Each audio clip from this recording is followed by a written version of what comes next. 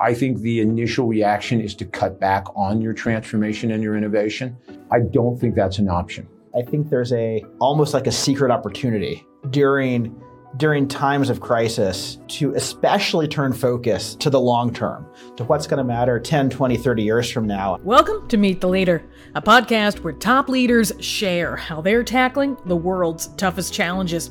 On today's episode, fresh from the 2023 annual meeting in Davos, Switzerland, we share what top leaders in business, nonprofits, and more think leaders should prioritize this year. Subscribe to Meet the Leader on Apple, Spotify, and wherever you get your favorite podcasts. And please take a moment to rate and review us. I'm Linda Lacina from the World Economic Forum, and this is Meet the Leader. You need to constantly check yourself and challenge yourself. We don't need a whole lot more conferences. We need a whole lot more accountability. Davos was just days ago. This meeting like no other, where leaders of all stripes gathered from around the world to talk about how they can make progress on some of the world's biggest problems. It's an inspiring event, a positive one, where the focus is on how to make things happen. And there is no shortage of needs. Each leader has their own part to play, but how to stay focused on that big picture despite a host of crises, food, energy, economic woes, and even a pandemic that we can't seem to shake. I talked to leaders at Davos about their frameworks, their block and tackle tips, and how they stay focused in the long term while surviving in the short. Their tips will help energize your staff, help you scrub your calendar of useless meetings, and help you give yourself a gut check when things go sideways. Their tips are especially poignant at this point in the new year, a few weeks in, where our eagerness for everything from big goals to personal resolutions starts to lag. Their advice can help you remember one key idea. Your well-crafted mission statements are nothing without your actions. We'll get started with Roy Jacobs, the CEO of health technology company Royal Philips. He suggests you take a hard look at where you spend your time and what you've empowered your teams to do. Here's Roy. Yeah, for me, I think there's a very honest moment if you just look at where you spend your time. So as a leader, I think if you look into kind of what you are busy with when you go through your week, and when you realize that you're being lived by the day-to-day, and by the end of the week you might have an afternoon left for your strategy, you're definitely not on the right path. So I think be upfront about your planning, kind of make sure that you actually box the time to really think, actually to reflect, and also to engage. Because the other thing I think which is crucial for thinking about long term is actually to take the wider perspective. And for that, actually, you need to be out there. So actually being here at the WEF is therefore an excellent opportunity where you can engage with all the different stakeholders around the ecosystem to actually get their perspectives and also to jointly define how you take this up. Because no one can solve these challenges by themselves.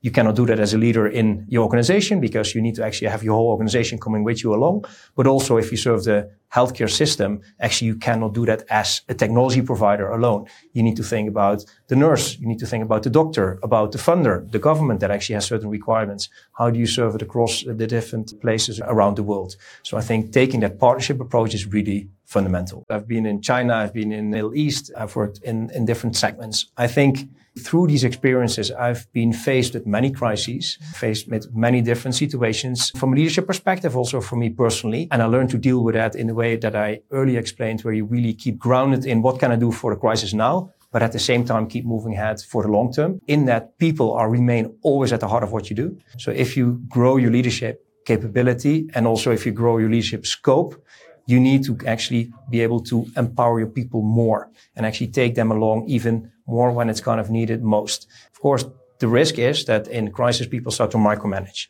because you want to control kind of difficult situations. And yes, you need to be leadership, but you set out direction and then you involve your team to say, okay, how can we pick this up and make this happen? So I think for me, that reminder of actually keeping the horizon and as well making sure that you involve the right people at the right time is really critical to don't kind of let yourself be bogged down into that kind of micromanagement mode. Another way to stay on track is to think like Harmony Jade Weiner. She is the vice chair of the Arctic Youth Network, an organization across the Arctic that brings together youth as a collaborative voice to amplify Arctic issues and help people understand the perspectives of the people who live there, especially Indigenous communities. She thinks in the very long term, in generations, and suggests leaders do the same to reconnect to the earth and be better stewards of land and people. Here's Harmony. Right now in Alaska, we've had a lot of fisheries crashes. In the past year specifically, our king crab fisheries closed, and salmon in rivers north of me have been closed to all sorts of harvesting, not just commercial. So the loss of that, the food resource, but also the culture and a lack of purpose too, because when those lifestyles are disrupted, there's not much else that goes on in our villages, right? So we need other pathways if our resources are depleted.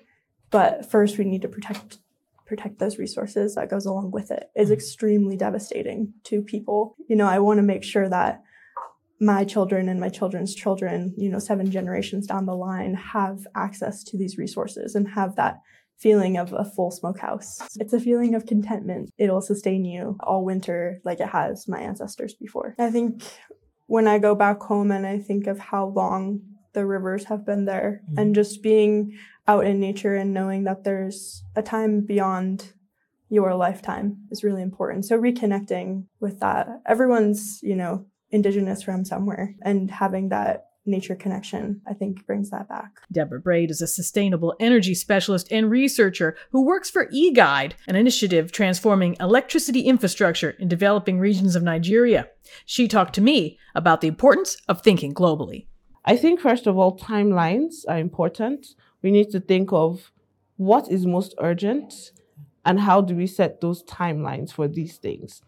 And also considering what is most urgent globally, not just what is most urgent for one region and for another. And realizing that there are different priorities for different regions and they have equal value, because energy poverty is a priority. It's a risk. It's a crisis.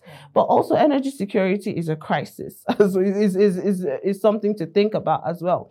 So I set strong timelines for what are the urgent things that we need to address, and how do we address these sustainably, and how do we address this in a way that no one is really left behind. So engaging with stakeholders as well, engaging with different regions to say, okay, these are your different interests. This is how we can support for this within this timeline as well.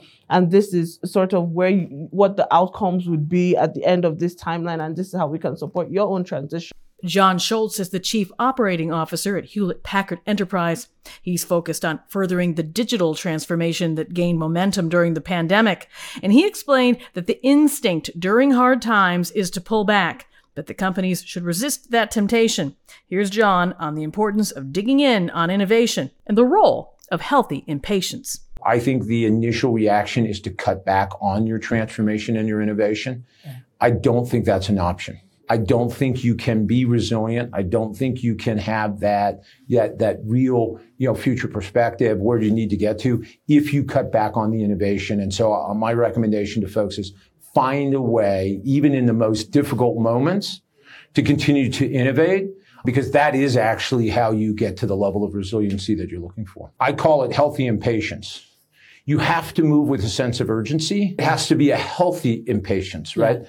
You are, in fact, changing everything from the way you sell to the way you develop your products to the way you support them and the experience you provide to the customers, the skill sets and the talent. And you really do have to move with a sense of purpose and urgency. But at the same time, you have to bring everyone along in the journey. It is a truly end-to-end disruptive trend. And if you leave people out and leave people behind and you move at a pace that others aren't comfortable with, you're going to fail. You have to have that sense of we can always go further faster, but you have to remember this is not a top-down led pull everyone with you. You have to bring everyone together and you have to sort of move collectively as an organization to achieve your goals. Our entire company strategy is around digital transformation. In fact, 3 years ago, we announced that we were going to become the leading edge to cloud company. We have pivoted our business model. Our CEO, Antonio Neri, created what he calls the Transformation Office, and I've been tapped to lead that for the last 3 years. And so we have been remaking our entire portfolio, in reality, our entire business, to align to delivering digital transformation for our customers through solutions based on server, storage, networking, services, data-intensive focus areas, whether it's high-performance compute, certain types of, cloud services, all intended to help our customers make that digital transformation. Is there a tell for someone when it's going well, right? What should they be looking for to be like, okay, yeah, this is okay? Yeah. I think what we have seen is there was some catalyzing moments where people who were perhaps most invested in and rooted in the way we used to do business, because that's what they did day to day, really started to talk the language of transformation. Yeah. And when those folks started to really see where we were going, and you could tell they were starting to buy in, that's when you knew that the momentum was there and you had really gotten through the entirety of the organization. Because at the end of the day, because you are changing everything, there is no way to orchestrate that from the top down. You need to get that spontaneity. And if you can't make that happen in those places most invested in the status quo, which are often your biggest businesses with the biggest profit centers, right? You're never going to be successful. And so I think the telltale sign is when the folks that you would expect to not yet be talking about transformation and using the language of transformation start doing so. That's a great telltale sign. Blake Scholl echoed John's sentiments. He's the founder and CEO of Boom Supersonic, a company whose supersonic jets will help us cross the Pacific in less time than it takes us to cross the Atlantic today. Blake is also an entrepreneur and reminds leaders of all stripes that difficult times are often grist for innovation, a fine lens for the year ahead. When interest rates are up and markets are down, there's a very natural tendency to focus in on the shorter term and nearer term. But I think history shows that some of the most important things, some of the most impactful things ultimately get created during downturns. And I think there's almost like a secret opportunity during times of crisis, during times of downturn, to especially turn focus to the long term, to what's going to matter 10, 20, 30 years from now, and how do we start today in building that. So I would encourage leaders to be very future-minded, even if interest rates were telling us to be very short-term minded. If you're going to match your actions to your values, you'll probably need a gut check every now and then. Alyssa Auberger is the Chief Sustainability Officer at Baker McKenzie, a global law firm, and she urges leaders to check in with themselves and ask if they're moving in the direction they meant to. You need to constantly check yourself and challenge yourself. You need to trust your gut. That's what I always say. You know deep down if that resonates with you or not. Yeah. You know if it feels right. Yeah. And that sounds kind of kooky. But I mean, there is really something to that. So I think you start by asking yourself the question. And when you get into that sort of shaky ground, if you're already in shaky ground, you know that there's something about the value that you're maybe not quite comfortable with. So you're already like your radar should go, your whatever your antennas should be like perking up because something's not feeling right. This is what you believe in. You need to stand up for it. It's not just like, oh yeah, I feel like that in private, but I'm not going to say it publicly. But you do need to stand up for it if you want to actually be true to yourself. Delia Ferreira Rubio is the chair of Transparency International, the world's leading anti-corruption organization. She urges leaders to remind themselves of the purpose of their position, a step that can rebuild trust. What's the purpose of your position? As president of a country, as minister, as civil society leaders, as the CEO of a company, what's the purpose you are serving? And I think that the motto of this year is cooperation in a fragmented society. Yes. And I think there are two things that are key here. Collective action, but in order to be effective in collective action, we need dialogue between the different parts of society and different leaders, but we need to rebuild trust. That's essential. That's the very essential that we need in order to have cooperation in this kind of world with intertwined crises and very politicized in some countries, fragmentation and polarization. We are divided as citizens and persons. We are concentrated in bubbles, lack of trust. Used to be lack of trust only in political leaders and political parties, but nowadays lack of trust is affecting every single sector in society. Yeah. And if we don't reconstruct trust, if we don't rebuild trust, it will be very difficult to be effective in collective action. And we need collective action because the crises are intertwined. So we cannot fight alone. Lynn Martin is the president of NYSE Group, or the New York Stock Exchange. She knows a little something about leading through surprise and disruption. 2022 was her first year in the role, and as you know, it was a tumultuous one for stocks and the economy. She talked to me in Davos about the importance of over-communication and sees a role for that as leaders drive home their expectations after Davos or after any event or conference.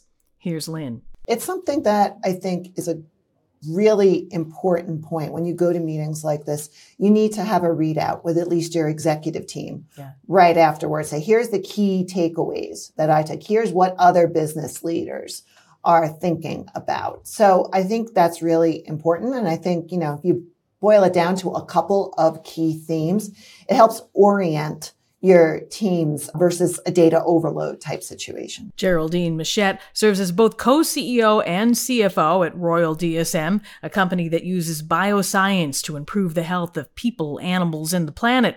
As innovators, her teams must balance the present and the long term when investing their time and resources. Here's the framework they use when thinking about the short and long term. The framework that most companies have to think about is what is short term? How much resource to put to the short term versus the long term? And one of the frameworks we've used, for example, in Royal DSM is actually red box, blue box on innovation. So we feel we could afford to carry about 25% of red box, which is a bit more risky, a bit more long term. Things like reducing methane burped by cattle. Something we worked on for 15 years that looked a bit esoteric at the start, but actually is highly relevant to climate change today.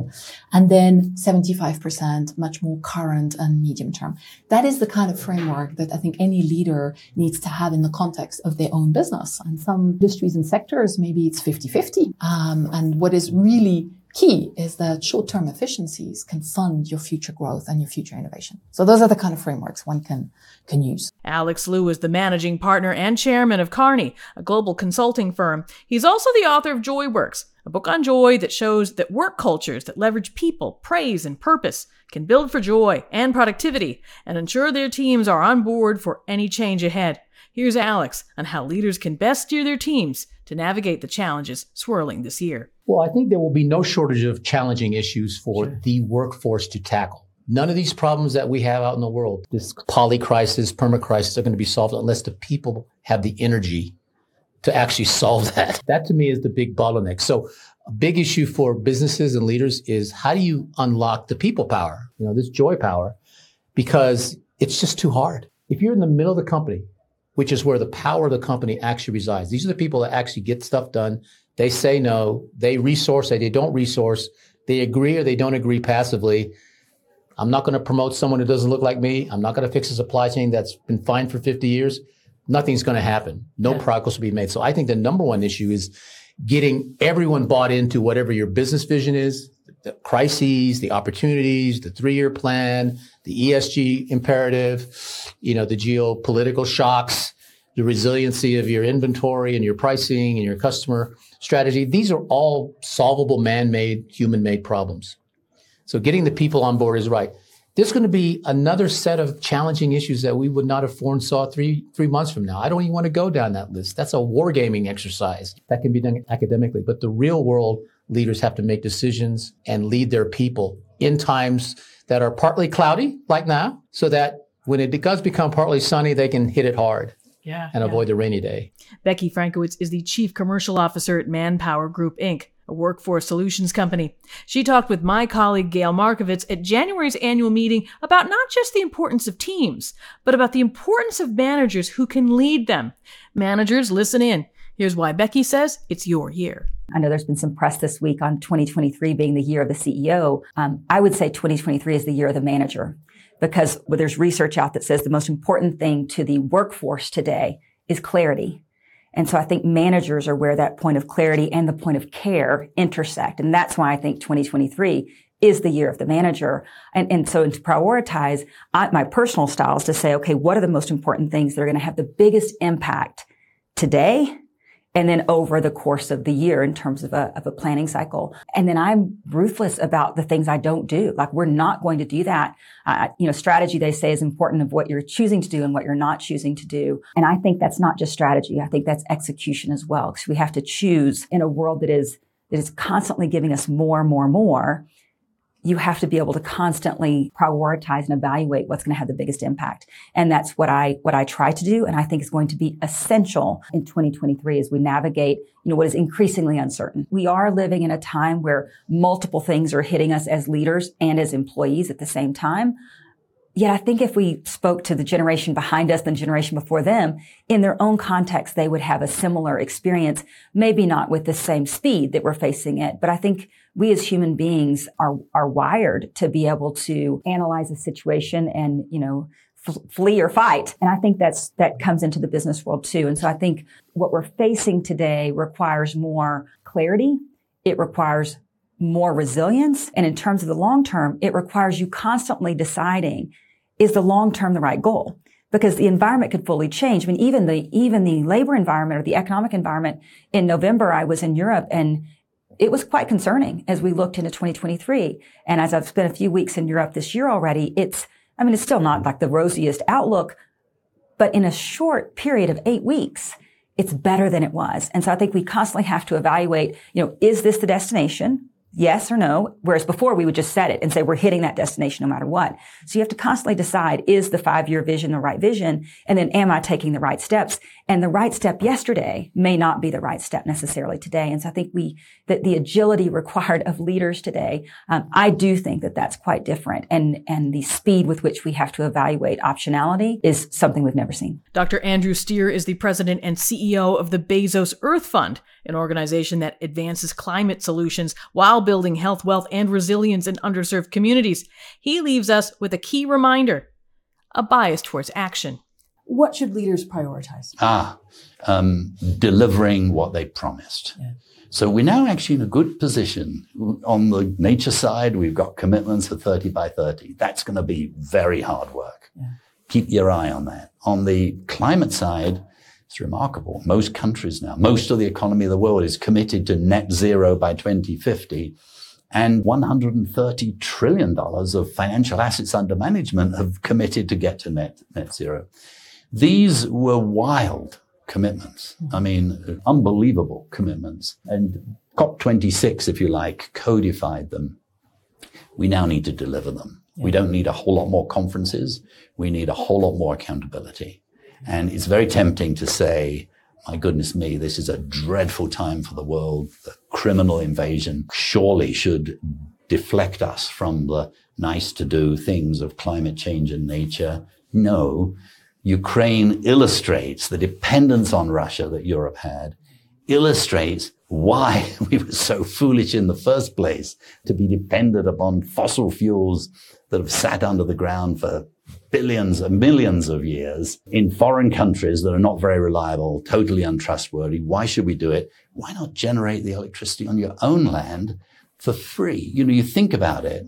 All energy comes from the sun. Mm-hmm. There are two ways of getting it from the sun. You can have the sun create biomass that then goes underground for 3 million years, and then you go down there and bring it up in the form of coal or oil and gas. Or you can have it directly today, from the sun today. Which makes more sense? There are more jobs in the latter. There's cheaper in the latter. It's much healthier. So what we need to do is deliver. That's the story, I believe. That's what leaders should prioritize. Thanks to all of the leaders on today's episode for making time for me, and thanks to you for listening. A transcript of this episode and my colleagues' episodes, Radio Davos and the Book Club podcast, is available at wef.ch/podcasts. This episode of Meet the Leader was presented and produced by me, with Juan Toran as studio engineer in Davos, Switzerland, Jerry Johansson as editor, and Gareth Nolan driving studio production. That's it for now. I'm Linda Lacina with the World Economic Forum. Have a great day.